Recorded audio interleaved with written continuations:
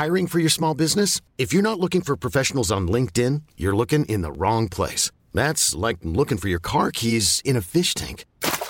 LinkedIn helps you hire professionals you can't find anywhere else, even those who aren't actively searching for a new job but might be open to the perfect role. In a given month, over 70% of LinkedIn users don't even visit other leading job sites. So start looking in the right place. With LinkedIn, you can hire professionals like a professional. Post your free job on linkedin.com/achieve today.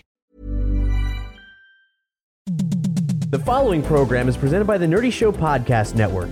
Geeky programming for all nerds across the multiverse. All Nerdy Show programming is made possible by A Comic Shop, Orlando's #1 comic shop and nerd destination, and with the generous support of listeners like you.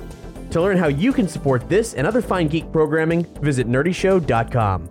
Hi, I'm Jason Aaron. I write Thor, God of Thunder, and other books about dudes with big hammers, and you're listening to Nerdy Show.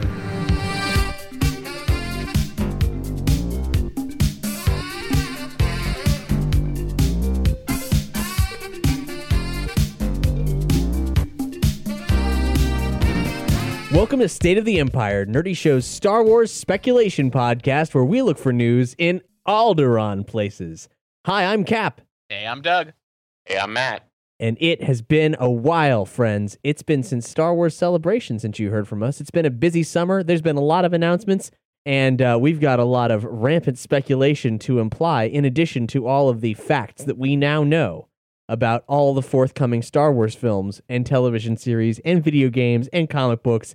And oh my God, I cannot believe everything that's happening. Yeah, after Celebration, it felt like there was kind of a dry spell of Star Wars news for all, because they did release a whole bunch at the same time. But since then, man, all the stuff that's been coming in, it's like it's easy to start falling behind. And like there was a couple things that were coming out even within the past couple of days where I was just like, how are we going to fit all this into a single episode? I don't know how we're gonna accomplish that. We're going to try. I should also add that this State of the Empire episode is the first standalone State of the Empire episode.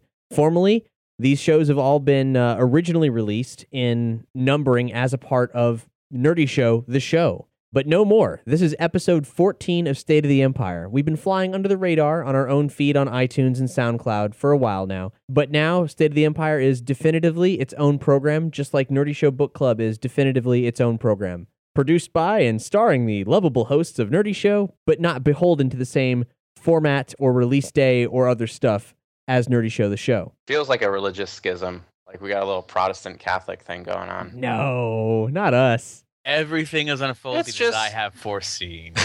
There's no schism. It's all kumbaya here. There is no conflict. But State of the Empire is not on a regular schedule yet.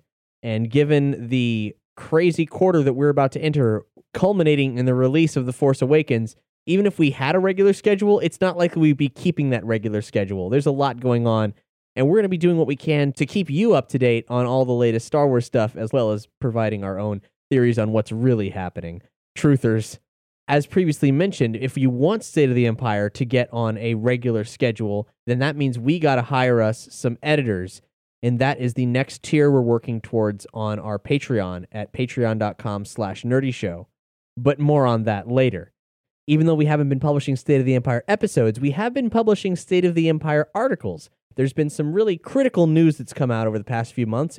News involving really subtle, nuanced, kind of fun State of the Empire kind of things. The sort of Star Wars investigations that you expect from us. So when those issues came up, like new video game announcements, some stuff from E3, some stuff from Comic-Con, all that came out on Nerdy Show. So if you're not watching Nerdy Show's article feed, you should, because there's more State of the Empire there, and that's not likely to stop anytime soon. Let's get to the meat of it. They announced a new Star Wars anthology film, and it's a young Han Solo movie. Now, how recent was this? Because when I last heard, it was still a rumor. Is this a rumor? Is this officially announced? Doug, dear sweet Doug, this is real, man. This is on StarWars.com real. Where have you been? At work. like the rest of America, Cap. This isn't work to you. This is life. It's a passion. It's like, but yes. So here's the thing. I was hearing people talk about a young Han Solo film for so long that it was like, in their minds, it was a for sure thing. But hey, on State of the Empire, I ain't confirming anything until I know for sure. So I keep hearing everybody talk about young Han Solo, and I'm like, no. Yeah. That's just a rumor. It's just a rumor until I see it with my own eyes. So now you're telling me that this is legit. So I mean, if it's on StarWars.com, that pretty much seals it. Yeah, I mean, I was right there with you, man. I've been saying, hell no, that's not going to happen for, well, over a year now.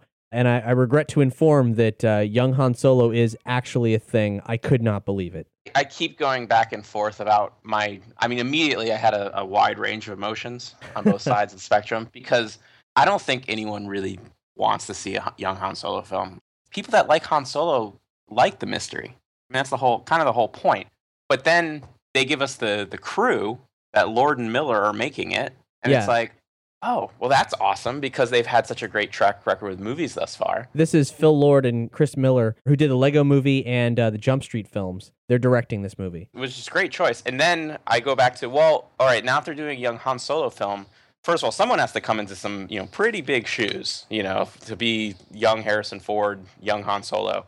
Does that mean that there's no chance for us to get a TV show set post Return of the Jedi that would feature that same actor? Because he probably wouldn't want to go from being a movie star to a TV star, at least not immediately. Right. So that kind of throws a sort of post-era out the window. So now, their hope is probably going to be a series of sequels, that this wouldn't be just one Han Solo film. I mean, look at how Marvel's doing their cinematic universe. So then we would have multiple Han Solo films that have to take place before A New Hope. Well, even then, before New Hope, it's like they'd have to take place really soon before New Hope, because then otherwise it's going to be 3 days before New Hope, and you have a different actor playing Han Solo. And it's not even young Han Solo anymore. It's just Han Solo. Yeah. And then the Kasdans are writing it. It's Lawrence Kasdan and his son, correct? Yeah, John Kasdan, whose only formal credit is he wrote and directed a Adrian Brody film called In the Land of Women in 2007. Well, nepotism's a good thing, for the nepotee. But at least it is Lawrence Kasdan, and the man wrote Han Solo better than anybody else. I mean, his most iconic lines are certainly, I would think, from Empire for sure. Not only did he write Han Solo, but he also wrote for Indiana Jones. So if there's one guy who knows how Harrison Ford's supposed to sound in these roles, he would know. I'm very supportive of Lawrence Kasdan still being involved, because Empire is my favorite Star Wars film. However, there is that sort of looming idea that, is he so old now that he will turn into a George Lucas of this era of Star Wars? It's a reasonable threat, because they're announcing all these things and we're trying to have opinions on them, and we don't even have a proof of concept for whether or not they can pull it off yet. We've seen a lot of really encouraging material, and certainly with this many films and projects coming out, some of them are good. I mean, Rebels is good, but we don't know yet. We really don't know shit. I give him benefit of the doubt purely because he's moved on beyond Star Wars. He's worked on many other things outside of it, so it's not like his identity is attached to it. It's not going to make or break him, He's already known for doing Empire Strikes Back and everything else, so it's not like he has anything to prove to anybody. It's very back and forth on how I feel about Kasdan being so heavy-handed in what's coming out initially, anyway. Yeah, he's taken over for writers who we were really into, like Michael Arndt. Mm-hmm. Yep. That's a very good point. I'm still against the idea of seeing a young Han Solo anything, but now that it's confirmed, at this point I'm just like, well, let's just hope it's really good. I would just want to see something that's more like an ensemble piece where young Han Solo just happens to be. I just want to see Ocean's 11 with young Han Solo, a young Lando, young Chewie, or something entirely different that we're not even expecting. I actually think casting young Lando would be 10 times harder than casting young Han Solo. I really do. I think, and you know what, and it's not even necessarily that Lando is much more nuanced character. I mean, probably is really, and the fact that Billy D. Williams is so unlike a lot of people. But I think Harrison Ford, at least the way he portrayed Han Solo, and it really seems to be pretty close to like actual real Harrison Ford, at least in mood. You can get away with audiences, especially younger generations, convincing them that someone is just like a young Han Solo. Like, for example, Chris Pratt in Guardians of the Galaxy. I saw a lot of comparisons to that.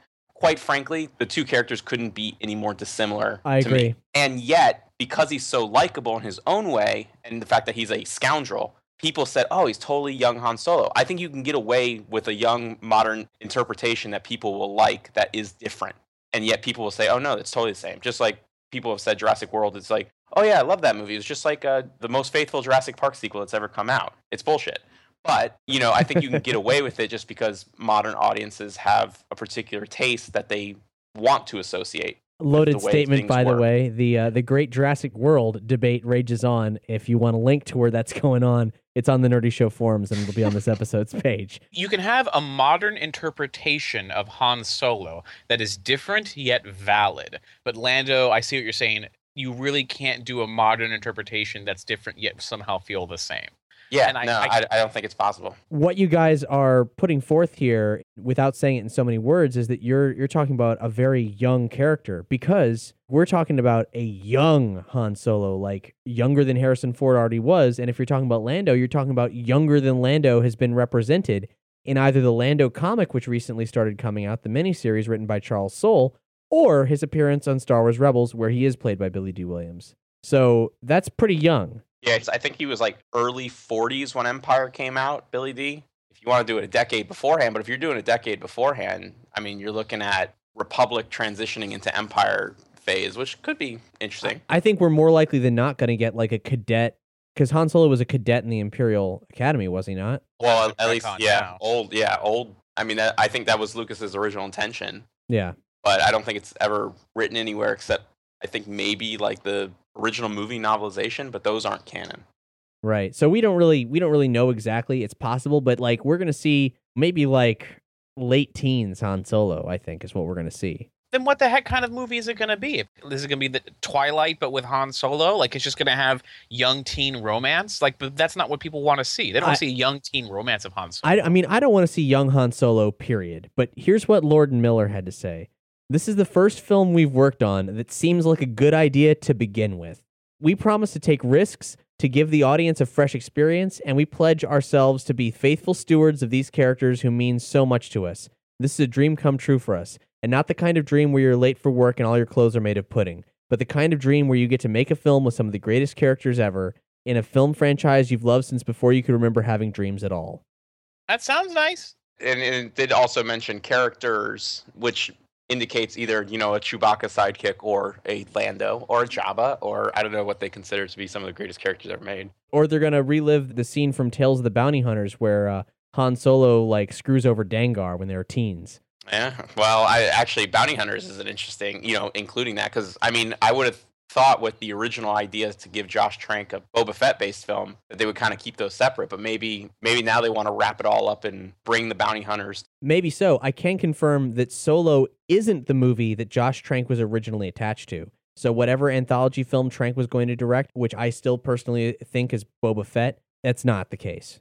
Here's a thought. For a young Han Solo movie, depending on how young they want him to be, think about how hard it's going to be to recast Harrison Ford, like just to get that image out of your head. Now, when you think of young Han Solo, you think, oh, well, you got to have a young Chewie there too. But Chewie was already a few 100 years old when he first met Han Solo. So Chewie's going to look identical to how you've always seen him. Right, So because he how did in much episode harder- 3. Yeah, like how much harder is it going to be to have someone who's not Han Solo standing next to actual Chewie, and you're saying this is Han Solo now? I think the only thing they can do is go before Chewie, and maybe just if it's young Lando, young Han Solo before Chewie, before all that stuff. And I mean, I don't know when he bumped into Dengar, if Chewie was around for that or not. But I mean, like that'd be an interesting story to have other bounty hunters and just bounty hunters and scoundrels before Chewie. Yeah. Like that might be the only real fertile ground to go before you start getting things looking really strange. Like it's not like James Bond where you can keep the same M and switch James Bond and people just go, whatever. You know, it's like, but when you have these people who are friends, it's going to be weird. In the original continuity, you know, Legends, it was Han was kicked out of the Imperial Academy because of Chewie, because Chewie was an Imperial slave that he didn't enjoy watching him being like electro whipped, cyber whipped. I don't know, some sort of thing. But basically that was whip. God, that should be a soundbite for the show. Right after Willow Watch. No, it's maybe bad ideas. That idea gets the cyber whip. But yeah, so It's like they gave me the cyber whip. They didn't even ask me any questions. I did some quick math, and I know actor age doesn't mean anything when it comes to how old Han actually was in A New Hope. Using 35, the age that he was, which is incredible when you think about it. He was 35 in 1977, and that would put him at 17 years old when the Republic fell. So already there's some weird things about the prequel continuity and the fact that, I mean, I can understand someone like Han's character not believing in the Force because, you probably don't see it on display every day. But, like, he sounds very skeptical of the idea of even a Jedi, period, in A New Hope when they're training. Right. If you grew up on Corella, like, is it possible that he just never saw a Jedi? I mean, when the Republic fell, the Clone Wars were already happening. So if there were any Jedi that were just being peaceful Jedi around, whatever, he probably hadn't seen them because they're off fighting the war. So he never even left the planet. He may have never even seen a Jedi. This is, like, you're hearing this all secondhand. we can no prize this any which way we choose, but I think it boils down to a reoccurring problem of the way that Lucas wrote the mysticism of the Jedis in the first film, and then the extremely short gap between the two trilogies. Extremely. And that's why I need to see more horrible Empire atrocities, because if they were in power for only 18 years, and it was supposed to be like the darkest point in the universe's history, I've got to see more to indicate that. And obviously with a new canon, they have time and space to do that. But Kenobi's age makes no sense. It was the sun. He got old in the sun.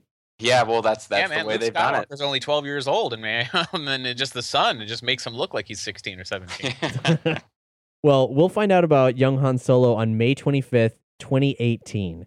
One plot element that could show up in the movie, depending on how it chooses to go down, is the recent reveal of Sana Solo, Han's alleged wife, in Star Wars The Comic, Issue 6. That particular plot line hasn't actually been followed up on yet. Instead, there was an entire flashback issue dedicated to Obi-Wan Kenobi, which is really cool, and we'll talk a little bit more about that later. But Sana Solo and whatever that plotline might be, depending on how far they fleshed out, could maybe be a player in this film. I really do think that's actually going to be the case, because they're going to need some sort of interesting female lead to keep that.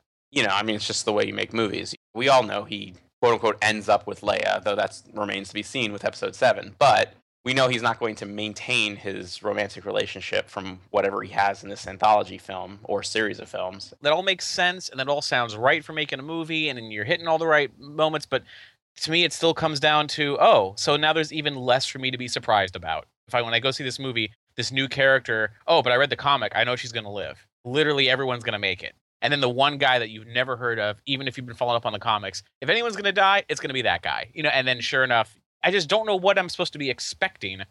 It's just a bad idea. It's like, for the comics, introducing this character seems kind of cool, but if this is purely to set up a movie, then you've already spoiled the ending of that movie. Well, and there's a lot of time between now and then, and also that's a cliffhanger that's going to probably be addressed. We could get the whole story. It might be a ruse, and lots of people were up in arms about, oh my God, but Han's an adulterer, and every little bit of that is all speculation. It all remains to be seen. Han's not supposed to be an adulterer. He's a scoundrel, and a smuggler, and a drug smuggler, and a thief, and a lovable thief. It's interesting how many, people are upset about Han not shooting first, but yet, for some reason, Han as a possible adulterer, that just, people just, they were pretty livid, at least initial reactions. But moving on from there, the other big moment so far is Comic-Con. They had the massive panel at Comic-Con. Not a lot of announcements to come out of it, some cool details. We'll link on this episode's page to a video compilation that IO9 put together. It's got some of the highlights from the event. But it's really more about the announcements and subtleties that came from it. For example, Chewbacca is getting a 5-issue miniseries from Marvel coming in October. It's written by Gary Duggan and illustrated by Phil Noto, and set just after the Battle of Yavin, where Chewie is struggling to make his way back to the rebellion after crashing alone on an Imperial-occupied planet where he meets a young girl named Zero. That is all we know. I think it's interesting Marvel is filling that period where their old comics, when they had the license back in the 70s and 80s, like they're just, all right, new continuity, let's just fill up that gap again. And it's fine. It's cool because it actually hasn't been, I guess towards the end of Dark Horse's run, they were definitely doing some good stuff in that era. But there was a period in like the early mid-2000s where all that stuff that took place in the original trilogy era was just not good. But it really does feel very kind of retro cool in that regard, that Marvel is like doing quality work to kind of, give the heroes more adventures. Yeah, and it's all in kind of a similar space and time, which is a bit awkward because it's like, well, okay, how does this all fit together? Is this like we're trying to solve the Wolverine problem of where is he at a given moment? Well, and that brings up the crossover thing that also has been announced. They're doing a crossover event between the Star Wars series and Darth Vader. Yes. Yeah, Vader Down. Yes, and that makes a lot of sense. Those two books have been operating in tandem quite a bit including both of them ending like on the same note, where Vader gets some information about young Skywalker and him like being so enraged that he cracks the glass on a Star Destroyer. And that scene took place as different sort of extended versions with Vader talking to Boba Fett in both comics, which is neat. They've been playing off each other really well. But as for how Chewie fits in, well, I don't know. But it's just some stuff that happened to Chewie one week, you know? Chewie's crazy, wild weekend. Which feels very Dark Horsey in that it was just kind of like, here's just a quick adventure that happened. From the toy end of things, we had the first official Force Awakens figure release, which is a Star Wars Black Series First Order Stormtrooper. Black Series is the premium action figure, 6 inches, lots of detail and articulation. And so they put those bad boys out, but they also displayed some Black Series action figures, including a First Order TIE Fighter, which actually contained some details for how some scenes in the film might go down. It was pretty cool. According to a Hasbro rep, he explained to Jessica and I that it's a 2-seater TIE Fighter, and the 2 seats face in opposite directions, one alongside the other. And we were wondering, we didn't really voice our questions in an episode of State of the Empire, but we were always kind of curious, well, if that scene that's been rumored of Poe and Finn escaping on a TIE Fighter takes place, how do 2 of them fit in there? Is it going to be like cramped and weird? And the answer is like, no. This actually points to an amazing action sequence happening as they escape the First Order Star Destroyer. Do you think the seats rotate, or do you think it'll just kind of be a cool back-to-back sort of thing? It's kind of back-to-back. I couldn't take a good photo of it, but the way I could sort of see it inside the cockpit of this thing was that the heads are kind of alongside each other. So the seats sort of overlap. It should be pretty dynamic. It's going to be a lot of fun. It reeks of like really good yelling at each other dialogue. Yes. I mean, 2 people that probably do not trust each other being thrown into the situation. It's exciting. Yes. Did anyone else, when they saw the TIE Fighter, when it was revealed that the seats were facing that way, maybe it's just me, but does anyone else remember this old skit from Saturday Night Live called The Love Toilet with Kevin Nealon? Yes, I do. That is the first thing I thought when I saw those things sitting side by side. I'm like, I've seen that before on SNL. I should add, you can see pictures of this TIE Fighter on Nerdy Show. We'll have a link to the article on this episode's page. And the toy is massive. It's 26 inches, and it'll cost $169. I'm going to spend so much money on September 4th. Well, but it's not a toy, Dad. It's a Black Series TIE Fighter. But you're not going to spend money on this guy because it's going to come out shortly after Force Friday. Oh, interesting. Force Friday is, of course, September 4th, as Matt said, and that might be the next State of the Empire subject. We might record a thing immediately after that. It's a midnight event happening at Toys R Us where all the new figures are coming out. Very reminiscent of the craziness that went down when Phantom Menace came out. And we expect that it will... Midnight Madness. Yes, it could reveal a lot about the film, or in this case, I suppose, confirm all the crazy stuff that we've been telling you, or Making Star Wars has been telling you, if you've been following them as well. Man, the Midnight Madness for Episode 1 didn't reveal diddly squat about the movie. Attack of the Clones, though. Do you guys remember that crazy I thing? sure do. The Jango Fett figure? Yep. His head fell off. How does that happen? Like, why? I don't know. Like, immediately everybody knew. It was a feature. It was supposed to be like in the movie. But it's just funny that, months ahead of time, we know Jango's fate. Much like Which, by the way, also coming out on Force Friday is the first post-Return of the Jedi novel. Yeah, Star Wars Aftermath. It's going to be a busy day. Yes. Another cool thing they showed off at Comic-Con was also Star Wars Black Series for Kanan and Ahsoka, which is really funky because they are live action. They're IRL Kanan and Ahsoka. They look like real people. And, that's always a tough thing to try to convey well, and I think those look really good. Yeah, they look great. That's not the end of our toy news, though. Recently, a source informed a website called the Jedi Temple Archives that the standard action figure line for The Force Awakens features a Darth Vader figure. I refuse to read too much into that. It could literally be anything. It could just be like a limited edition thing. I mean, look at the Jurassic World when you had the Triceratops Stegosaurus mashup that wasn't even in the movie to begin with. It's just there to be part of the toy line. So yet again, we can sell another Darth Vader figure in different packaging. The packaging I've seen, it didn't say Force Awakens, it just had Kylo Ren on the front. That was like the packaging line. It could be every new figure has Kylo Ren as the packaging. Yes, that's true. There are figures that are currently out in stores right now in some places where you'll see Kylo Ren on the packaging. But if everybody was reading this information correctly, it was as in the line that is specifically Force Awakens that comes out on Force Friday will have Darth Vader in it. Make of that what you will. Maybe it's a flashback sequence. Maybe they just want those Darth Vader dollars. Maybe someone puts on a Darth Vader outfit during the film. Maybe Kylo Ren is like, no, I'm going to be Darth Vader. Who knows? It could be anything. Speculation is flying. But there's more toy news, because if you know where to look, packaging with Kylo Ren might not be the only Force Awakens stuff you'll find. In Canada, someone actually found a store where they were selling Micro Machines playsets from the film that hypothetically weren't supposed to be out yet.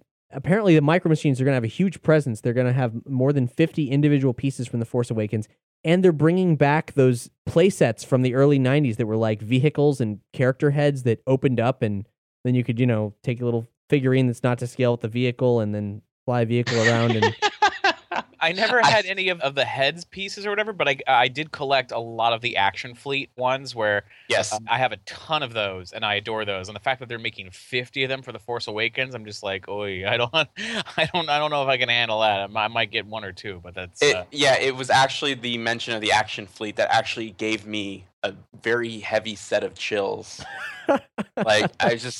That really made me happy. the playset that released was a Millennium Falcon that opens up into a Jakku playset. What's kind of weird about that is that also in the packaging was a First Order Stormtrooper head that also opens up to a Jakku playset with a Millennium Falcon. I don't know why it looks like they're doubling down on the same idea, or two parts of Jakku. And the other one is a First Order Star Destroyer that opens to an interior of the First Order Star Destroyer. Nothing really to read into there, but I got a few of the heads when I was a kid. They look great on a shelf. The playset's kind of boring. Mighty Max was a little bit more fun to play with, even though that whole Polly Pocket sort of style is still pretty limited for play. But I don't know, they're fun to have on a shelf, which isn't a great thing to say about a toy. But tiny ships, though, those are cool.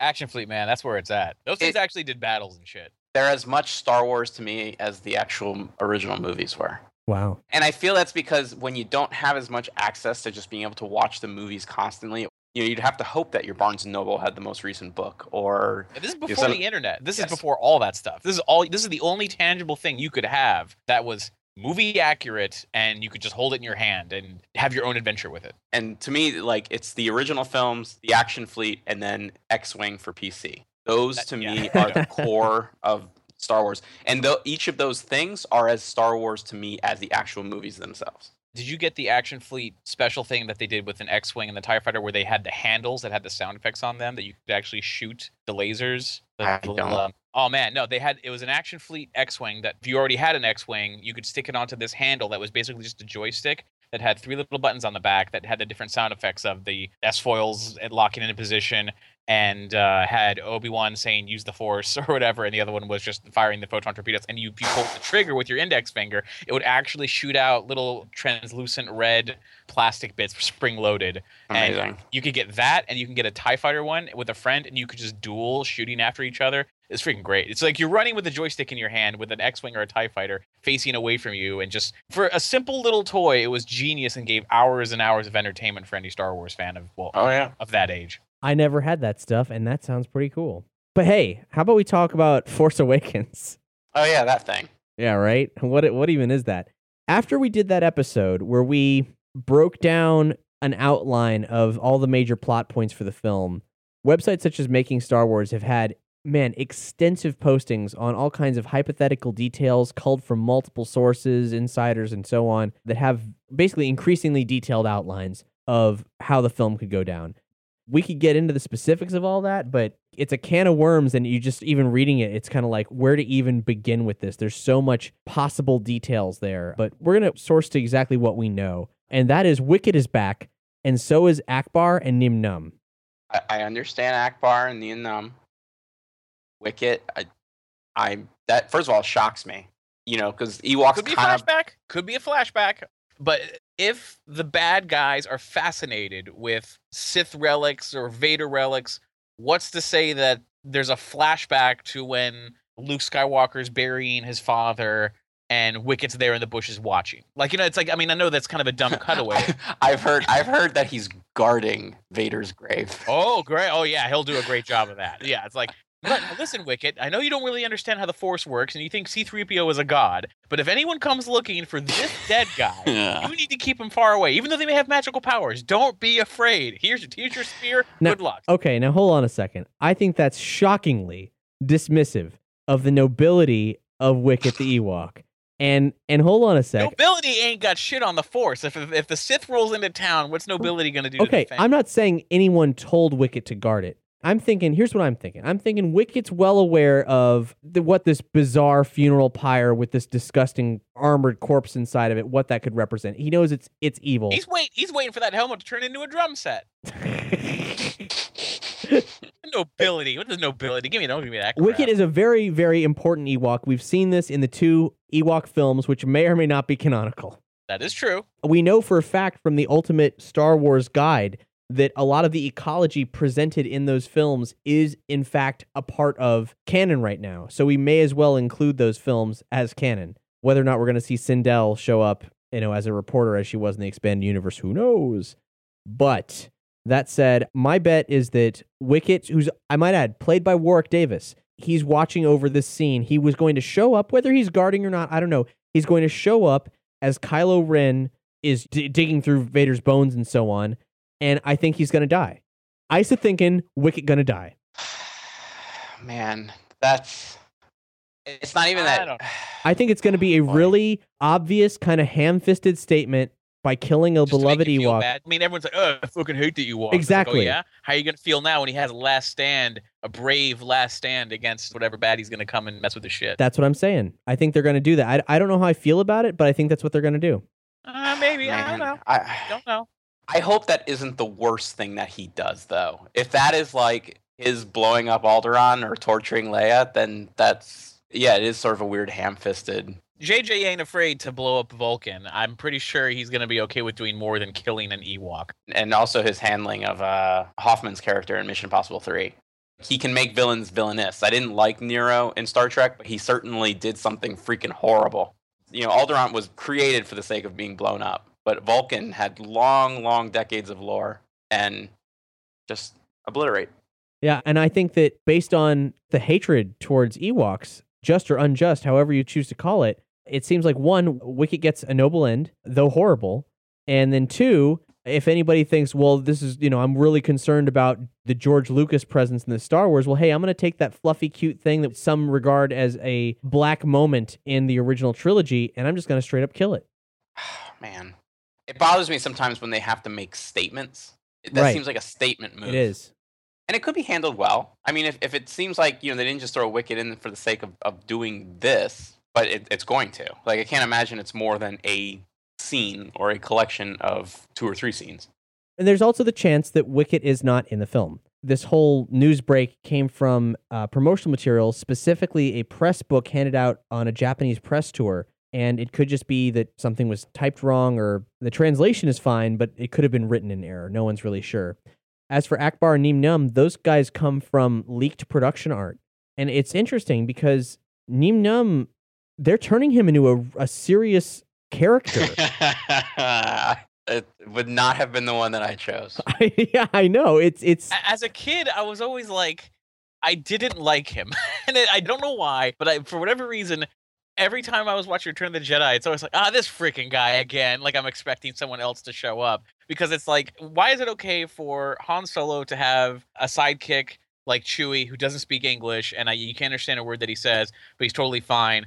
But for some reason, it always rubbed me the wrong way that Lando had another sidekick that didn't speak English and you didn't understand what he was saying. And I think maybe because Lando's dialogue was always more exposition in that sense. Like, what do you mean the shields are down? Like, it was way more about talking to the audience as opposed to actually having a conversation with this character. You know what, Doug, you bring up a really good point about it, because Han with Chewie in the shuttle Tidarium, that conversation isn't as easy to put together. Like, it actually, like, as a kid, required me, 2 or 3 viewings to understand what Chewie was saying back to Han when he's just like, I don't know, fly casual. Like, that conversation isn't as exposition-ish as the Nien Nunb. Mm-hmm. Like Chewie had character. He had a personality. This guy, Nien Nunb, I still don't even know if I'm saying his name correctly, because it's like his whole thing was just to sit there and act surprised. Yeah, I've always tried to avoid saying his name because I'm not sure if I'm saying it correctly.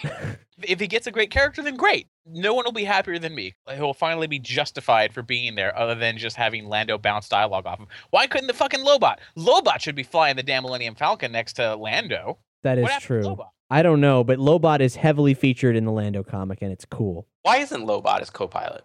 He fucking should be. I don't know. Is what- Lobot making repairs in the back this whole time? Like, I mean, that makes sense at least. It's like Lobot's in the back making sure the engine's No, stable. he's in the lower gun turret yeah, that too. Why not? with his scientific precision. Yeah, who is shooting at that? Well, if you want to know one of the Legends continuity, it was the protagonist from the X-Wing Alliance game, Ace Azamine, because that was the final levels, as you played as him in one of the turrets as you're going through the Death Star. And Wow. Lobot's in the other one. I don't know who was in the other one, actually. Headcanon, that's the way it is now. Yeah. Here's what's going on with Neem Num right now. Sullust, the planet that Neem Num's race comes from, it is all over the place right now. It surprised me by being a level in Star Wars Battlefront. Trying to justify his character. You don't see any other Celestians. Like, I mean, you might see like a handful in the background of Return of the Jedi, but otherwise they're just sort of thrown in. And There was a really good one with a Russian accent that owned a diner in Clone Wars. Oh god. you see like kind of the origins of his work with the Rebel Alliance on a mission to Sullust in the Princess Leia comic that just came out. He's intentionally there. They're building him up as a character. Who in the storybook has the Nien Nun hard-on? Like, it's got to be someone, right? If they're kind of directing this. Well, probably Hidalgo. I don't know. Maybe Chi. According to Ultimate Star Wars, Neem Num is a longtime friend of Lando's. Long time. Yeah, I've never heard that before. So that's probably going to show up in the comic book, I suppose. Where the hell was he on Cloud City? Working for the Rebels, not on Cloud City. Lobot, man. That's where it's at. On a completely different subject, it's rumored that Max von Sydow's character in Force Awakens, who is a kind of like reclusive, perhaps religious man on Jakku, is actually old Boba Fett. I don't know. Why? I think this is rampant fan speculation who just like, wouldn't it be great if Boba Fett was in this and well, he'd have to be old. Hey, And- wait a minute, Max von Sydow's an old guy. It's late era reminiscent of the expanded universe too. He was kind of on Mandalore, sort of tribal leader of some agrarian race of warriors, as Karen Travis likes to portray them as. It's just too, oh yeah, it's a village and, you know, some older guy that, you know, has, it's like, no, come on. Yeah, I don't buy it I've for also a heard the second. rumor that they say not only is he Boba Fett, but that Rey is his daughter. So the new trilogy is going to be starring the daughter of Boba Fett. I don't know, man. That whole thing just sounds like the fedophiliacs. Oh, The- shit. what- That would be Fedophile? pedophiles. Yeah. There you go. That's the one. Pedophiles. Pedophile. I'm a convicted pedophile. One of our earliest big Star Wars episodes on Nerdy Show was called Fedophiles because we interviewed Jeremy Bullock and Daniel Logan in the same episode. We had a graphic that was kind of like a certain running bear, but was a Wookiee and wearing a Boba Fett helmet. We considered making it a T-shirt, but thought about that maybe was taking it too far because even the That graphic can be taken was- the wrong way by people who know a little bit too much about one thing and not enough about the other. That was basically the concern. Otherwise, there would have been T-shirts. Other episode 7 details that are far more fleshed out than who Von Sydow might be come from Star Wars Lego sets and also the Annie Leibovitz Vanity Fair photos that recently came out. She did some really great shots that we'll link to on this episode's page, and among them was a really cool group shot of a bunch of alien characters from some place called Maz Kanata's Castle, which is presumably the ominous castle featured in a lot of the script summaries that we've looked over and the production artwork that leaked long ago. Really, really cool Star Wars style creatures, lots of creatures, the likes of which we've never seen before. And from the Lego set, there's a playset called Battle on Takodana, and it's much speculated that perhaps that's the planet where Maz Kanata's castle is. I'm not a huge fan of the naming conventions for planets thus far in Force Awakens. Now, I mean, we've gotten some silly names, and I love how George couldn't come up with a better thing for where the hidden rebel base was except Dantooine, which sounds just like Tatooine. It's only the third planet they've mentioned in the entire series, and it rhymes with the first planet. But Taco-Dana is, we'll see. It probably just depends on presentation on screen. It sounds like another Taco Bell tie-in. Yeah, that's what I'm personally excited for, the Taco-Dana special at Taco Bell. It'll probably be a box, too. Oh, with a cool Star Wars cup. Oh, yeah, that is exciting.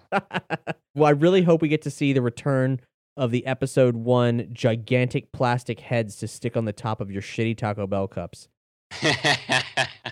Honestly, I think the Phantom Menace's highlight for me was how good and outrageous the merchandising tie-in with other places was. Like, obviously the figures, new Star Wars toys and everything was cool, but Phantom Menace really takes the cake when it comes to just being everywhere. Every restaurant, every store. I hope Force Awakens goes the same route in like a horribly cheesy way, but I don't think it will be. When you think about it, who wouldn't want to suck their liquid through a straw through the head of Jar Jar or Watto?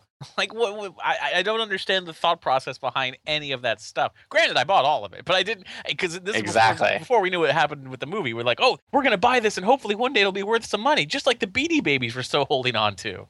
I really hope that we see a lot of, junk food tie-ins like the Taco Bell stuff. I don't know if Butterfinger BBs are still a thing, but they should bring them back if they're not. Yeah, Butterfinger BB-8s.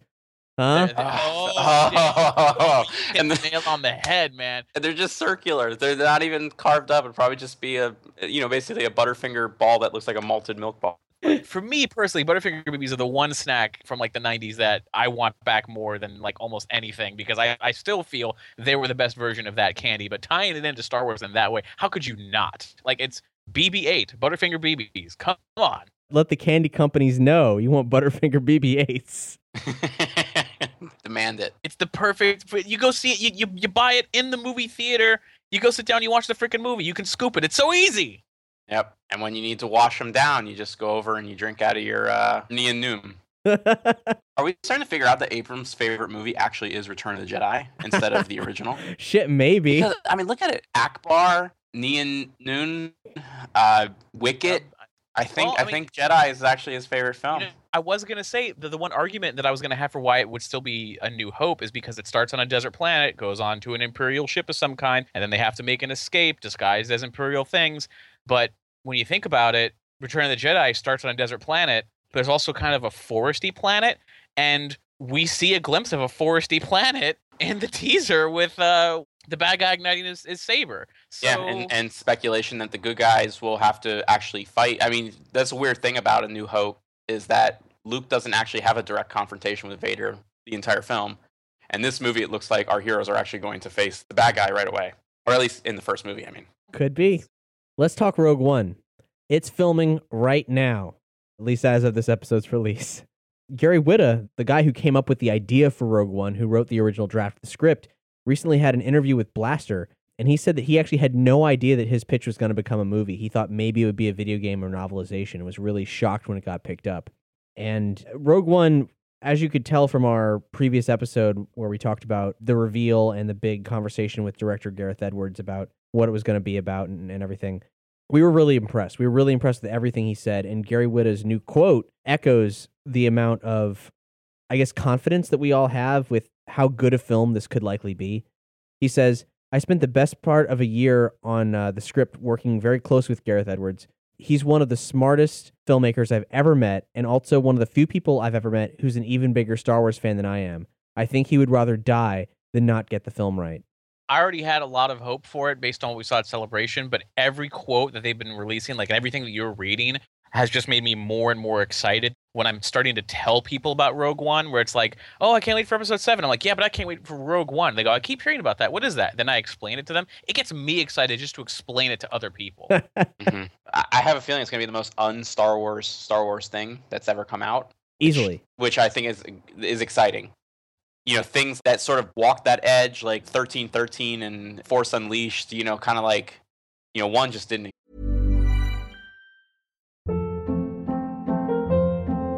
Hold up. What was that? Boring. No flavor. That was as bad as those leftovers you ate all week. Keke Palmer here, and it's time to say hello to something fresh and guilt-free. HelloFresh. Jazz up dinner with pecan-crusted chicken or garlic butter shrimp scampi. Now that's music to my mouth. HelloFresh. Let's get this dinner party started. Discover all the delicious possibilities at HelloFresh.com. Hiring for your small business? If you're not looking for professionals on LinkedIn, you're looking in the wrong place. That's like looking for your car keys in a fish tank. LinkedIn helps you hire professionals you can't find anywhere else, even those who aren't actively searching for a new job but might be open to the perfect role. In a given month, over 70% of LinkedIn users don't even visit other leading job sites. So start looking in the right place. With LinkedIn, you can hire professionals like a professional. Post your free job on linkedin.com/achieve today. Exist, and the other, they are video games, which is why I think he probably assumed Rogue One that was where the pitch would go, because they kind of, for some reason, the video game format seems to be where they want to take that direction of Star Wars when you do things differently. Sometimes comics, but it's nice that it's going to be a film that seems to have a lot of confidence behind it. Yeah, no, it bodes well, and it clearly shows they're going to do things differently, which actually tags back to something about the young Han Solo film that I forgot to mention. Just because you're directing comedy films doesn't mean you're not good directors, and I think that the guys they've got directing young Han Solo are good directors, but it's funny to me that they've picked up two dudes whose repertoire and even their description about their excitement working on the film all suggest that it's got a comedy direction, which makes no sense for young Han Solo. Like, certainly funny, but I don't know what to make of it. It's a weird move. Yeah, and I think a Jump Street approach is probably where my mind keeps going when I hear about that, because they did that well, and maybe like more Star Wars. 21 Parsec Street. The real question is, though, is the comedy between the buddy aspect of it that's going to be funny? Is it between Han and Chewie, or is it between Han and Lando? I would love to see the two of them kicking around, but I don't know. Yeah. Gary Whitta is also writing an episode of Rebels, and it's speculated maybe a Rogue One tie-in, perhaps. Oh, I absolutely believe that. I really do think that it's going to tie into Rogue One. Well, I say it's speculated, but actually what I mean is you speculated, and I latched onto that. Yeah, I mean, the fact that Gary Whitta himself, with those quotes, mentioned the interconnectedness of the new universe, that to me just says, well, look, he's going to another one of their current series. I mean, maybe it's because he's actually talking from experience about the interconnectedness of it. Very likely. Very, very likely. And we don't really know much about who's going to be in Rogue One, but BBC has reported recently that Sherlock actor Jonathan Arris has been cast as a character called Senator Jabel. And also, while we're talking about Whitta, we should plug a new novel of his that's just come out called Abomination. Sounds really cool. Whitta's a great writer. If you loved Telltale's Walking Dead, then you love his work. The elevator pitch is, in an attempt to prevent the Vikings from ever invading again, the 19th century English calamitously experiment with dark magic, but the magic gets out of control. Sounds interesting. Yeah, I'm intrigued. Would make that show Vikings more interesting. And since Nerdy Show Book Club is back in action, maybe we can get on that Abomination tip sometime soon. That's not a promise, but it's a thought. Sound off in the forums. Now, it's actually kind of funny that we got the BBC confirming that actor and that it was part of Rogue One. That's one of the most definitive things we've got recently, because lately, actor rumors, you can't even tell what damn movie they're being assigned to. Like, there's so much Star Wars coming out that most of the press that even starts these rumors to begin with gets all the information wrong. And if there is something true in there, you have to like really pick it apart to figure out what the hell they're talking about. But that's why you listen to State of the Empire. That's right. Case in point, Hong Kong tabloid Apple Daily reported that Chinese action star Donnie Yen got a role in Rian Johnson's Episode 8 and would soon be flying out to London to join Harrison Ford on screen. Now, there's a bunch that's wrong with that statement. For example, Harrison Ford being in Episode 8 seems pretty unlikely, and Episode 8 isn't filming until later this year at the earliest. He just might not even be involved at all. But allegedly, he beat out the likes of Jet Li, Stephen Chow, Tony Leung Chi-Hwa, Daniel Wu, Wang Leehom, and Chang Chen. I don't know. It's this crazy story. It could be completely false, or maybe they're actually talking about Rogue One, which would sync up to the timeline for when this news story came out and everything. So it's possible that Donnie Yen is going to be in Rogue One, which would be super cool, because that would mean that in addition to having this really neat story about rebels infiltrating Imperial bases and so on, there's going to be someone who's capable of doing, say, Darth Maul style crazy fighting. Yeah, that'd be awesome. And I hope they give some liberties to like creating a unique martial art to Star Wars. I believe it's called Terraskazi. Yes, I wasn't going to go there, but yes, it is. Man, But that if it is, PlayStation game. I played the shit out of that game, and I refused. Oh. Oh man, back in the day, I refused to believe it was terrible. I'd subjected my friends to playing it way too much. It made its way into the actual expanded universe. Maybe a little too much because it was supposed to be kind of a unique fighting style. But hey, they invented something; they got to use it. The idea that this new guy is going to be in Rogue One, well, then why would someone say something about Harrison Ford? Because if Rogue One is about stealing Death Star plans, how would that line up? I mean, granted, that's all just a theory right now, but I don't think it's going to be old Harrison Ford. And I thought, well, if Harrison Ford's somehow involved, it would have to be him younger, but how are they going to do that? But then I realized, did you guys see Ant-Man? I haven't seen it yet, unfortunately. Yes. I'm sure you're referring to the age makeup. Yes. The de-aging that they did for one scene with Michael Douglas, I thought was really cool. I thought they did a really good job. It was amazing to the point where when he initially appeared, I said to myself, wow, he's looking really good these days for his age. And it actually made me appreciate Tron Legacy more for being the first major blockbuster to really try to do that. And yes, it doesn't work 100% of the time in that movie, but you know what? If that becomes a thing where in big budget movies, you're not limited to using an older actor for a younger person, that's great. And having that realization just now made me hope beyond hope that young Han Solo would star Harrison Ford. Can you imagine? No, I can't, and I want to so bad. I would do anything to make that happen. Just please, come on. You did it with Michael Douglas for Ant-Man. You did it in Tron Legacy. The technology is getting better all the time. I think it's time for a movie to do it and break the ground. Why not do it with Harrison Ford? Didn't we report before that Harrison Ford wanted to see an outline for the next 3 movies of Star Wars before he agreed to sign on? And that he had to have certain stipulations. Well, what if one of them is young Han Solo? I would just say that as much as I love him and as much as I love this idea, his voice doesn't even sound remotely the same anymore. I don't give a shit because it's going to be amazing. And that's a great example of how you take something that you think is going to be a superhero movie, but it's actually kind of like a heist movie. Mm-hmm. And that's what I want to see with a young Han Solo movie. I want to see something that you think is going to be young Han Solo, just being a smuggler guy or whatever, but if it's actually they're taking it in a different direction where it's not a biopic of Han Solo. It's just that he happens to be in it. I just want him working for Jabba. While I do really believe that the next anthology film to be announced is Boba Fett, there has been a lot of chatter that it could be an Obi-Wan film taking place between the 2 trilogies starring Ewan McGregor. While I like Ewan McGregor, I don't know what I'd rather not have, Han Solo or Obi-Wan Kenobi. I would definitely rather have Kenobi. I don't even need it to be in between 3 and 4. If they told me it was a Clone Wars film starring just him, and then, whatever new characters they want to introduce, that would be just exciting to me. I want that movie more than, I know it's going to sound weird, more than I want Episode 7. That does sound weird. Because to me, Episode 6 has an ending. And this movie, the upcoming movie can definitely convince me that it wasn't the ending. But as far as Untold Tales, I mean, Clone Wars does a good job of it. No, the Clone Wars TV show already gave you those stories, and you already got glimpses of it with Ewan McGregor in the movies. So they're not going to retread that territory. They're not going to have Ewan McGregor, especially if you're not going to have Anakin Skywalker next to him. It's just weird to me. It's not even that, a Kenobi adventure taking place in between 3 and 4 can do the same thing for me, but it's the fact that they established that he's in self-imposed exile on Tatooine at the end of Revenge of the Sith. If they didn't have that, I would be like, oh yeah, I don't know what he was up to between 3 and 4. And then, he shows up in Episode 4 on Tatooine. Doesn't mean he was there the entire time. But it's going to be weird when it's what if it's a good film and it has sequels? It's Kenobi's always got to return to Tatooine by the end. It's kind of this weird But what would pull him away? What would pull Obi-Wan Kenobi away from watching over Luke? Well, knowing that Vader's out there.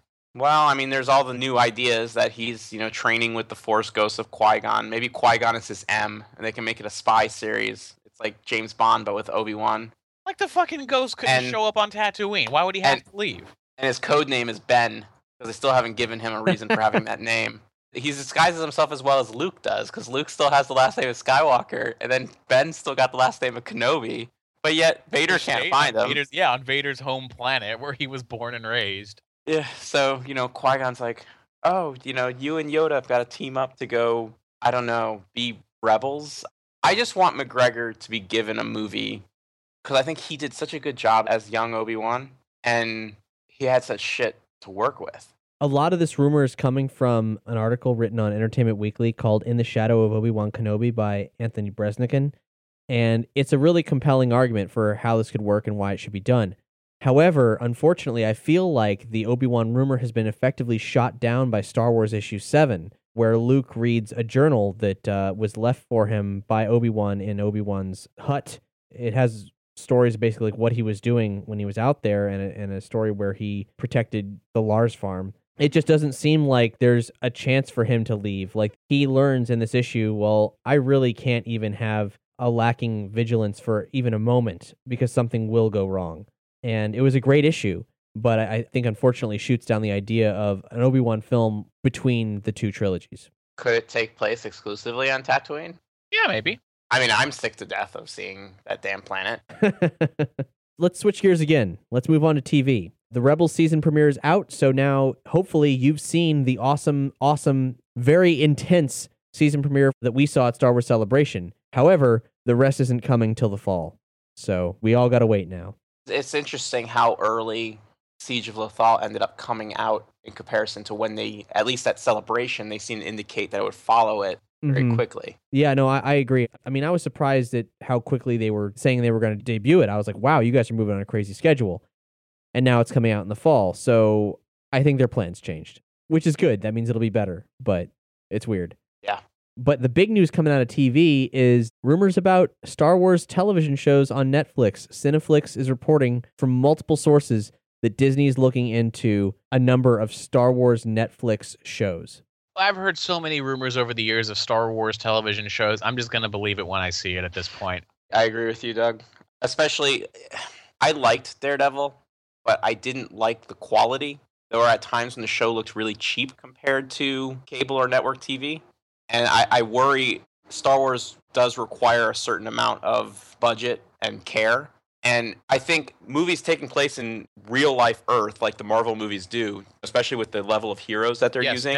Definitely real life Earth. Yeah, is that they can just crank them out and the story doesn't necessarily have to suffer. Because, it's just, well, let's concentrate on story and then we'll just make it. But like Star Wars requires not just the story, but then also the effects and everything else. And I just worry that if they did go to Netflix, they would cut corners. I agree, and I completely understand, but who's to say that we're talking about a miniseries like Daredevil when it could easily be something more like Band of Brothers, where it's not even like a whole season of something. It's more of like an event. That's more intriguing. Yeah. I think I just went to Daredevil because that would be the model that I would initially Marvel, think of. And Marvel's owned by Disney, and that makes total sense, of course, but what's to say that it's not more like a couple feature-length episodes that last maybe 6 episodes? And then you could put more money into that. You could definitely up the special effects and everything else. And then you can tell a more concise story in a shorter amount of time as opposed to a whole season of a show where you go really in depth with each character, which, I would be interested in seeing too. But I agree. I don't know how you're going to make a Netflix show that has that level of effects and that level of everything else. But then again, before I saw Daredevil, I thought, how are you going to even do Daredevil? Even though it was contemporary New York, I just thought, like, how are you ever going to do that? But it surprised me. So the major suggestion over what they could achieve with Netflix has been that it would involve characters that they wouldn't necessarily have an ideal platform for in other formats, like someone that they would want to give to a visual format as opposed to a novel. Like, they want to see an actor playing a role on screen, but don't have the time to tell other stories in another medium. So they'd be able to do limited series focusing on certain characters. And that's completely unsubstantiated. All of it is at this point. But if that's true, then that's a fun way to do it. They could put all their money into, say, 4 30-minute episodes and, be done. Disney doesn't want to create a weak product in spite of, let's say, the final episode of Daredevil and how dumb the suit actually looked once it finally put on his superhero costume. Which I gotta say, I felt the same way at first, but on repeat viewings, it grew on me. Once they introduced characters like Luke Cage and Iron Fist who require special effects to showcase their powers, maybe... And Iron Fist has an even goofier suit than Daredevil does. Yeah, maybe we'll see some things, go down differently. But it's a learning curve, but it's an exciting possibility. Now on to video games. I played Star Wars Battlefront at E3. I talked about it on our E3 podcast, which is, I guess, what I'll reference, but I'll say this in short. I played the standard issue multiplayer on a big map, and it was okay. The gameplay, it's not for me personally. I mean, I like first-person shooters, but there's not much substance there in the mode I was playing. And the render distance was pretty dubious. I was playing on PS4, and I don't know why the render distance wasn't better.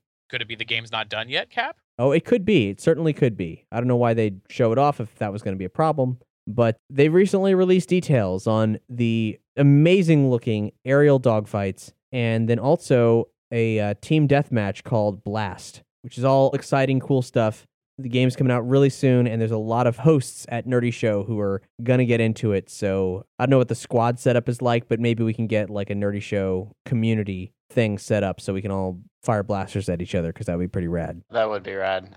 And actually, if you want to hear expanded discussion on Star Wars Battlefront, we get into some of the gameplay details and our opinions of them and the community's opinions of them in a bonus perk that may or may not be out by the time you hear this, but it will be out soon. And along with that is a discussion over an hour in length with myself and Matt and also Colin about all kinds of stuff. Clone Wars, Avatar, a dream about a Predator movie I had, more intense Jurassic World talk. I got to point out that the Nerdy Show team is actually kind of split down the middle about this. You just so happen to be rolling with a bunch of people who don't particularly care for it, and that's also the case in this bonus content. And some weird bombshells about the Marvel films, the upcoming DC films. I mean, it's all over the place. I wish that it was something that we'd recorded on purpose, but it does not have a format that would play well as an episode per se. So that's going to be bonus content coming soon to the Nerdy Show Patreon. You can subscribe and you will get this at the tier of $5 or more. In other Star Wars gaming news, there's a lot of very cool story-oriented gaming news. At E3, it was announced that there's an expansion for the Old Republic called Knights of the Fallen Empire, which is a little strange because they've been actually sort of doing self-deprecating ads saying, like, if you were looking for the kind of storytelling that for some reason you think wasn't present in the Old Republic because you wanted Knights of the Old Republic and you think that this game hasn't delivered, we are offering you Knights of the Old Republic style storytelling in the Old Republic, which is a very confusing sentence, I imagine, if you aren't familiar with either of those games. But the important part is they have created sort of a game within a game. If you own the Old Republic, you will be able to play this game called Knights of the Fallen Empire, which takes place hundreds of years after the Old Republic. And it's a standalone KOTOR-style story. You can play it with your character that you've already played in the Old Republic, if your character is over level 60, or start with a brand new level 60 character. Your character will be then frozen in carbonite and then wake hundreds of years later to deal with this problem where a new faction is raising hell against both the Empire and the Republic. I personally, coming from an expanded universe standpoint, have a lot of issues with the Sith Empire being as relevant for as long as they were. It kind of diminishes their, quote unquote return if you have that 5,000 year period before the original movie in which the comics Tales of the Jedi took place. And then 1,000 years later, you have all the Knights of the Republic stuff. And then it was something like a couple hundred years later was the Old Republic. And now you're going in Carbonite for a couple hundred years more, and you have the Sith Empire still around. And then even beyond that, Star Wars, Matt. You got to have a war. If there's no war, it's not Star Wars. I know, but at this point, just expect the Sith are going to come back. It's not that big a deal. They were always there. Those damn wily Sith, and still no one's bothered to explain to me why the conflict is the way it is. I guess there's a little bit of origin stuff, but it's pretty loose. But did you see that trailer? It looked really cool. It looked terrific. And what's funny is everyone does the same thing after all those Old Republic trailers. And now this one, it's always, why doesn't Blur Studios, why aren't they given the rights to do a Star Wars movie? Like, those trailers are really expensive to produce that well. Can you, like, a 2-hour movie rendered like that? Yeah, it probably would be really awesome, but it'd be really expensive. Could be a great Netflix series. Oh, man. Actually, it would be. I wonder how much Netflix would be willing to throw into like a production like that. It could be. Now you're talking like not 2 hours, you're talking 10 hours, potentially. Then it gets really expensive. But maybe only 8 episodes at a time, like every 6 months. Yeah. It's possible. That's an interesting proposition. Something to consider, executives. But Knights of the Fallen Empire comes out October 27th, and as I said, it's totally free if you have the game. And we'll link to our more comprehensive article on that on Nerdy Show. A little side tangent, there's rumors, multiple sources, who say that there could be a KOTOR remake. And supposedly, and everyone, even the guy who wrote this news brief about it that I read was like, I know this sounds crazy, but this is what they're telling me. It's coming sooner than later. The announcement could happen the fourth quarter of this year, for a possible quarter 3 or 4 2016 release. I sort of believe it. Not necessarily the release date, because I think they would be creeping up on Mass Effect 4 territory, which is also BioWare. Yeah. But I feel like it would not shock me to find out that with Mass Effect Andromeda, probably coming out 2016, I imagine, and they had a tendency to do a game in between, and Dragon Age Inquisition is already out and released.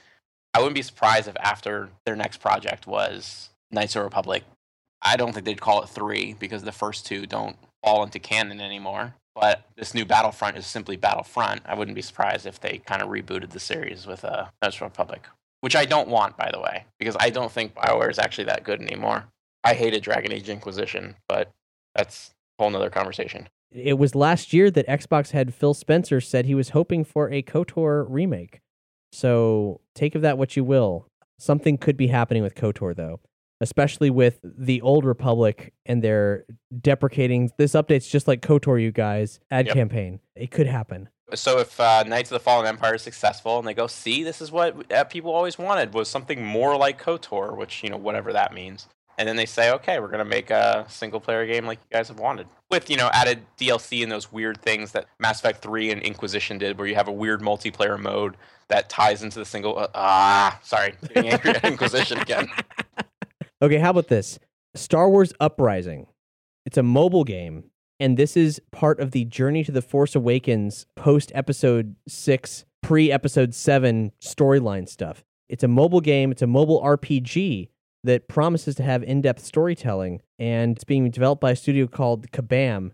Comes out this fall, and it's an interesting thing. Now, I don't like mobile games at all, not even a little, and they're telling me that it's going to be a unique and immersive gameplay experience. I was like, forget it. No way. Yeah, I don't think so. However, it's being written by Daniel Erickson, the former creative director of The Old Republic, and it's also being worked on by prolific Clone Wars animation supervisor Danny Keller. And the trailer is really good, and it seems pretty neat because it's about criminal and rebel factions trying to take advantage of the panic of the Empire immediately after the fall of the second Death Star and the announcement that the rebels have triumphed over the Imperials, that Palpatine is dead, and then the Imperials are saying, oh, don't even believe that, it's all lies. It just seems like a really dynamic point to explore, and either one, it's going to be awesome that you're exploring it through this mobile game, or two, it's going to be awful that you're having to explore it through this mobile game.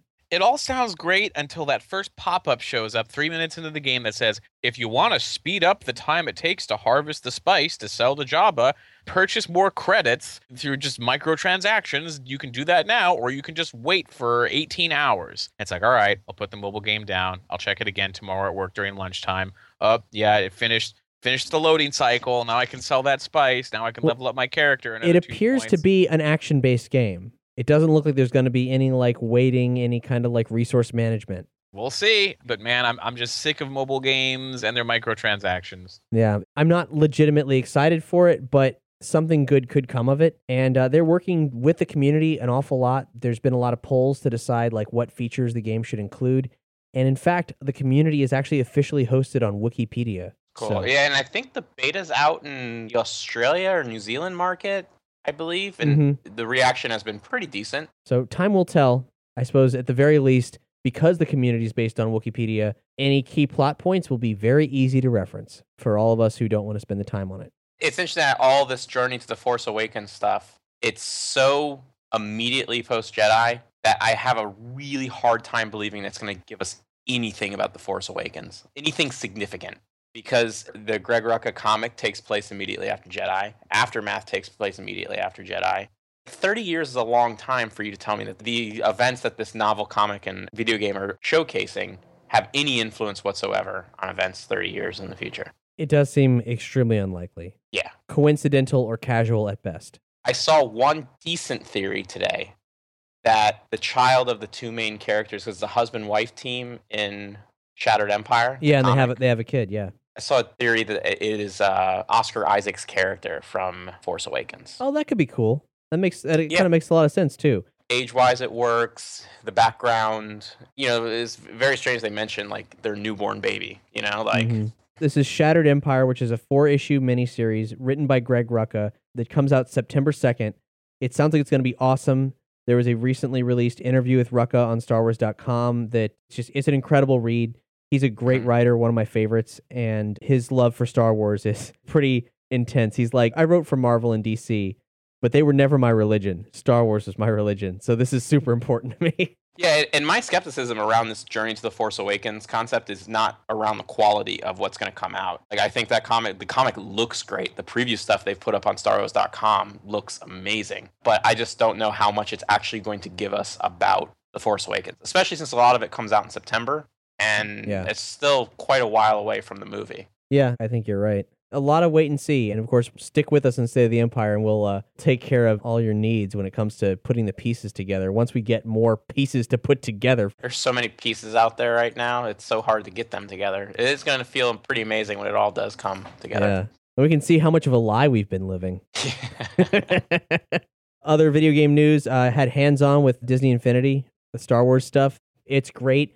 You will not believe the quality of these figurines. It is unreal. I've seen more than a few of them in person, like boxed, not even prototypes, like actual boxed figures. The quality is amazing. The sculpts are great. It's debuting August 30th. You can pre-order them now in 2 sets, the Clone Wars prequel era and a set called Twilight of the Republic, and the original trilogy era with a set called Rise of the Empire. It'll also have standalone figures, including characters from Star Wars Rebels. Amazing Sabine figure with her like standing on a stormtrooper helmet. And the thing that you don't see reported on much is that there is actually a 3rd set coming out, just not on August 30th. When Force Awakens comes out, there will be, pretty much in tandem with it, likely December, a Force Awakens set. More information from our E3 report linked on this episode's page. And then one final thing, a rumor that Star Wars 1313, some version of that thing, not necessarily in story, but perhaps in gameplay, of that Uncharted reminiscent gameplay, some part of Star Wars 1313 might be alive. This is a game that looked incredible. We saw an amazing demo of it at E3 several years ago, and then Lucasfilm was purchased by Disney, and LucasArts was scrapped, and so was 1313. Amy Hennig, who is one of the lead creatives behind Uncharted, is now at Visceral, and in a recent panel with Nolan North at a convention, he verified that the game she's working on, which is a Star Wars game, is different, but along the same lines as 1313. Fingers crossed. It just sounds good. I just want more of it. Star Wars video games have a tendency to just rehash what is from the movies. You know, it's just, we're going to go to Tatooine, we're going to go to Hoth, we're going to go to Endor. Every fucking game, Hoth battle. Every game. And it's very exciting when on the horizon is something that can add to the lore as opposed to draw from it. And that's why 1313 was so exciting. It was like, go into the deepest, darkest corner of the Star Wars universe with an M-rated Star Wars game. Hey, and level 1313 is itself canon because it was mentioned in the Clone Wars show. That's right. It can come back. One final note about video game related news is that I finally did get to play Star Wars Battle Pod. Oh, yes. How was it? I'm very jealous. I haven't done it yet. Well, it's very expensive, so I only got to play one round. I was with Nina at the time, and I was sitting in the pod, and I was just like, which one should we do? And she picked the Battle of Yavin. So I'm like, Battle of Yavin, sure thing. Crack the knuckles, grab the joystick, and we go for it. And it was a lot of fun. My only complaint was that, well, I shouldn't even say complaint, but rather the downside was that when you pick the Battle of Yavin, you don't get the wind blowing in your face because you're in space. And so I didn't get the full experience, but it was a lot of fun. It was, it's arcade shooter like you'd expect. Intense. It took a second for me to really get a handle of the controls because it was moving so fast and was so intense. But I can't wait to play it again. I want to play some more levels just to see what it was like. But if anyone's curious, my final score for the Battle of Yavin was 2 stars out of 3 with a total score of 566,400. I took a photo with my phone of my score, so if anyone wants to try and beat it, we'll see who's the better X-Wing pilot. Because after it was done, I, of course, destroyed the Death Star on my first go. I've only been training for it my whole life, so that was given. I died at Hoth, which I think is appropriate. I mean, it was sort of a loss. Yeah. Post your scores on the Nerdy Show forums or on this episode's page, and let us know your thoughts on BattlePod. If you're curious to play this thing, I know I am. You got to probably get yourself to a Dave & Buster's. This is the best place to play it. It's an immersive rail shooter kind of game. Now, it's been a long episode, but I'm sure you guys won't mind if we spend a little bit more time on something near and dear to our hearts. It is, of course, Willow Watch.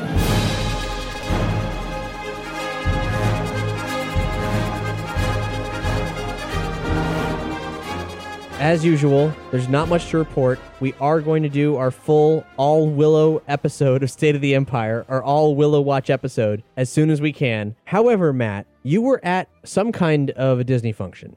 Yeah, they were featured at a marketing conference. Okay, so you were at a Disney marketing conference. It was a marketing conference that Disney was at. They were one of the presenters. While you were there, for no reason, completely unprompted, they mentioned Willow.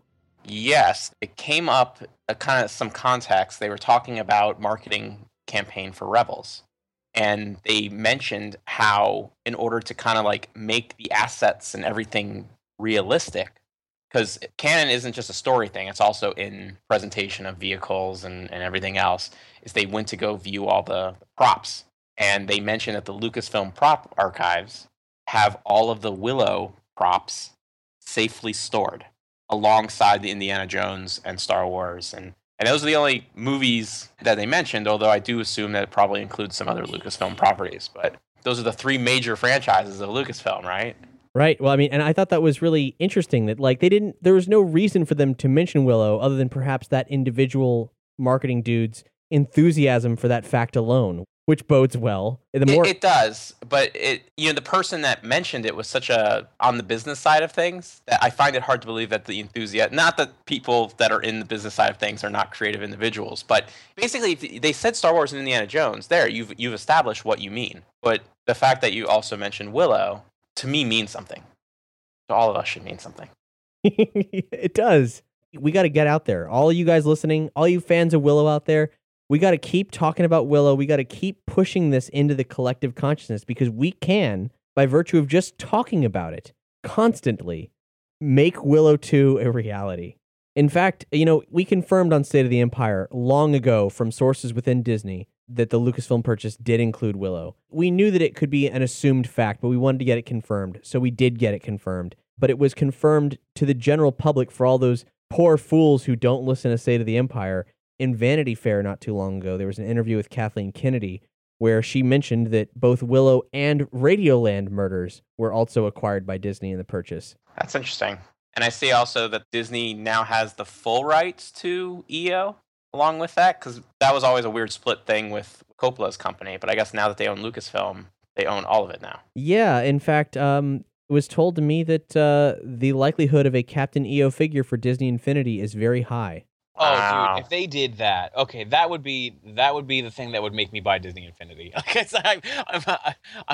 I'm not exactly ashamed to say that it's like with all the Star Wars stuff coming, I'm like, oh yeah, Disney Infinity, Star Wars stuff, that's kind of cool. Oh yeah, Marvel, all that stuff, that's kind of cool. If they release Captain EO or Mad Mardigan or Willow, I was just about to say, it wouldn't surprise me if when they have to start digging into the well that they dig up some Willow, put it into Infinity. There's a guy who I talk with every year at E3. He always shows me around the Disney Infinity stuff.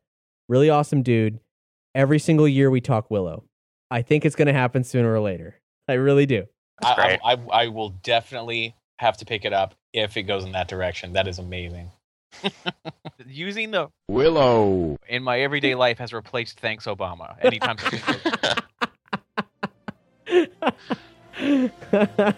And thus ends Willow Watch.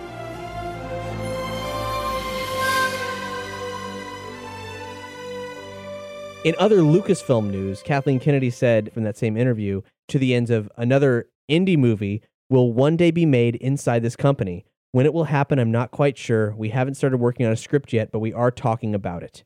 Meanwhile, Downtown Disney in Orlando is being turned into Disney Springs, and with it, they're building a lot of weird new stuff, including a very subtle Indiana Jones-themed bar. It's called Jock's Hangar, as in Jock, the guy who has a pet boa constrictor at the beginning of Raiders. Yeah, the pet snake Reggie, the namesake is used on a little steamboat that looks like something they took out of the Jungle Cruise at Magic Kingdom, and the name Reggie is on it. So there's even a reference to the snake in Raiders of the Lost Ark put into this. So the rumors surrounding that there's going to be a lot of little hidden references all throughout this bar has got me, as an Indiana Jones fan, has got me very excited. I can't wait to go in and see it. But if they were going to do something indie related, they should have double dipped and just built the Club Obi-Wan. And I only say that because Jock's Hangar to me is probably going to be, like you mentioned, kind of Jungle Cruise-y, like Disney's been there. And I think a Club Obi-Wan that kind of is a little more specifically Southeast Asia would be kind of cool. I agree, but I think Disney, when it comes down to Disney, they're like, okay, can parents take kids into Jock's Hangar? Yes. Can parents take kids into Club Obi-Wan? And not necessarily, because I mean, in the film, everyone's there in a tux or a cocktail dress or something. So it would kind of ruin the aesthetic to walk in to Club Obi-Wan in shorts and, it's really hot out. Also, I think, hey, I'm happy with as much Indiana Jones themed stuff as you can get. But when I look at the renderings of Jock's Hangar, it should be Tailspin themed bar. It should be Louis. It should be. I mean, as a bar, yeah, I suppose, yeah. Yeah, okay, you got me. Matt, you're a detractor of Jock's Hangar, but damn it, you've got some points. This is all part of my mission to revive the Tailspin franchise. Kind of signature drink would just be a banana daiquiri. Oh, God, and now I want a banana daiquiri. I mean, how fun would a Crimson Skies inspired action film Tailspin be? I mean... Oh, are you pitching a live action Tailspin reboot thing? Like to go with Cinderella and all that biz? I'm a little wary on live action, but at the same time, I want the stunts to have some meaning like Mad Max did. So, like, I want live action, but at the same time, I don't know how a bear and a tiger and everything else is going to work out. No, in that scenario. I mean, as funny as I think it would be to see the attempt at realistic anthropomorphic characters of some kind, I think they just, Baloo would be a human dude, a likable human dude, and Cloud Kicker would be... Nah. You can do it like how they did Paddington Bear. Paddington Bear was all right. Like, actually, Paddington was pretty decent. Yeah, if you just did that with Tailspin. You don't even have to have people in it. Just make it CG animals. There's a million CG animal movies every year. Why not have one where they're just wearing people clothes and they're flying around in airplanes? Because I got to be honest. I never cared for the TV show. The opening credits were great. Ah, for shame. Opening credits were great. The characters, the design, everything was amazing about it, except every episode put me to sleep. It never did it for me. There was never nearly as much flying as there should have been in that show. We're well off topic right now. We'll get Blur Studios to do it. Yeah, Blur Studios. Forget your Star Wars movies. We're doing Tailspin. But on that note, we got to wind things down. We need your help, though. We have a Nerdy Show survey. It's for the entire network. State of the Empire, Nerdy FM, all the shows, everything on the network. And we need just a bit of your time to fill this out. Let us know how we can better grow our entire network. So if you're a fan of State of the Empire and only that or several other things on the network, we need to hear from you. Just go to nerdyshow.com/survey and click the link. We have two versions. We have one version that should take you about 10 minutes and one version that could take you much longer depending on how many answers you want to give us. The longer version is better, but it is a bit of a commitment if you're into giving detailed responses. The more responses we can get, the more awesome it is for us. But whatever you can give us, we'll still be very grateful, and it will still help us a great deal. So nerdyshow.com/survey, take the survey, and also support Nerdy Show. There's all kinds of clips available, deleted State of the Empire outtakes, deleted other film and media conversations, exclusive episodes sometimes, early releases. All that's at nerdyshow.com/Patreon. If you want to see more State of the Empire more regularly, well, we're going to need your help, like I said earlier, to afford those editors. We're working towards a goal of $1,000 a month, and we're at 700 and change right now. So we're getting there. But if you can offer anything, even $1 will get you cool stuff and get us that much closer towards our ultimate goal of podcast domination. If you can't afford to subscribe monthly, you can always give us a one-time donation. And when you do, you can send us a message that we'll read here on the show and let us know if you dig State of the Empire or what you're most interested in hearing about. Right now, we got to give a special shout out from some of our most regular one-time donors, Caitlin and Ethan Kruger, who every month do a different call and response message back and forth in multiple donations. And this time it's super strange. Have a listen to this.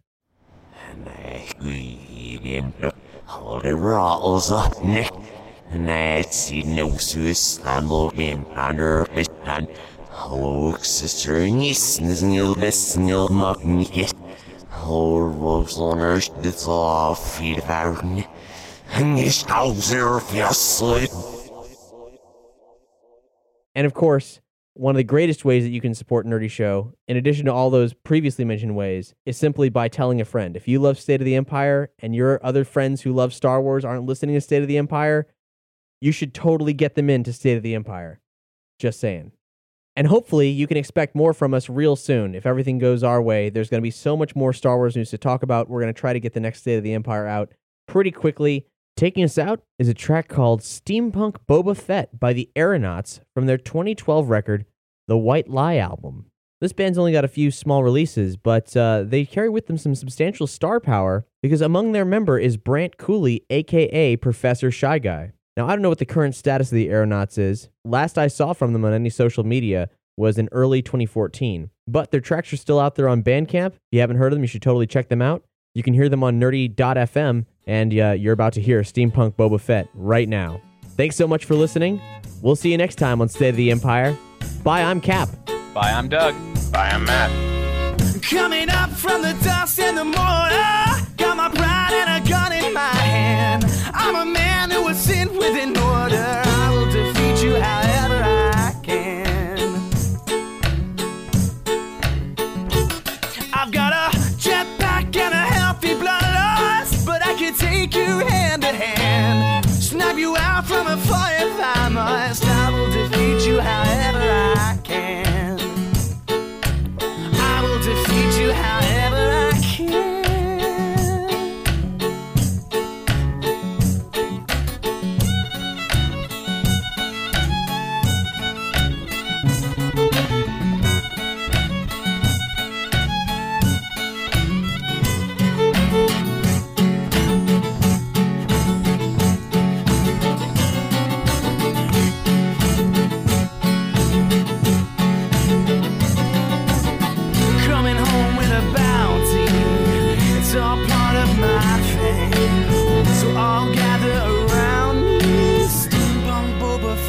My name.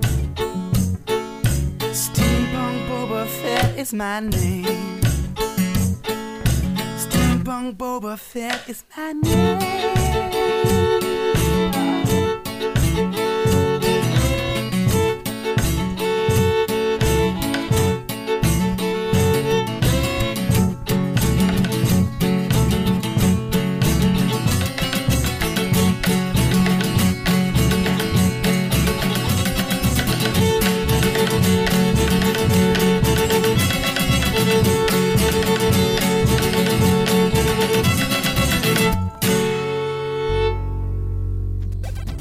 Thanks for listening to Nerdy Show. If you like what you heard, please rate and review us on iTunes or like and follow us on SoundCloud. As listener-supported entertainment, we rely on you to keep this and other shows on the Nerdy Show Network alive by telling a friend or funding the network via Patreon. Any size contribution gets you exclusive outtakes, episodes, and images from across the network, and there's even more perks available. Just head to patreon.com/nerdyshow.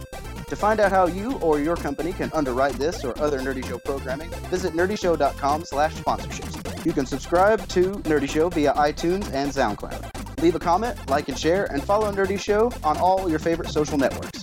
For more podcasts, articles, community forums, and other awesomeness, visit nerdyshow.com. If it's geeky, we got it covered. I got 2 Star Wars jokes. First one's a clone trooper walks into a cantina and he looks at the barman and he goes, "Have you seen my brother?" And the barman says, "I don't know. What's he look like?" "He's a clone." Uh, they're always supposed to be bad. That one was particularly. It was catastrophic bad. Oh, I got a better one for you. 2 Jawas walk under a bar Okay. instead of walk into a bar 'Cause they're under short. a bar. 'Cause they're short. Exactly. Oh man.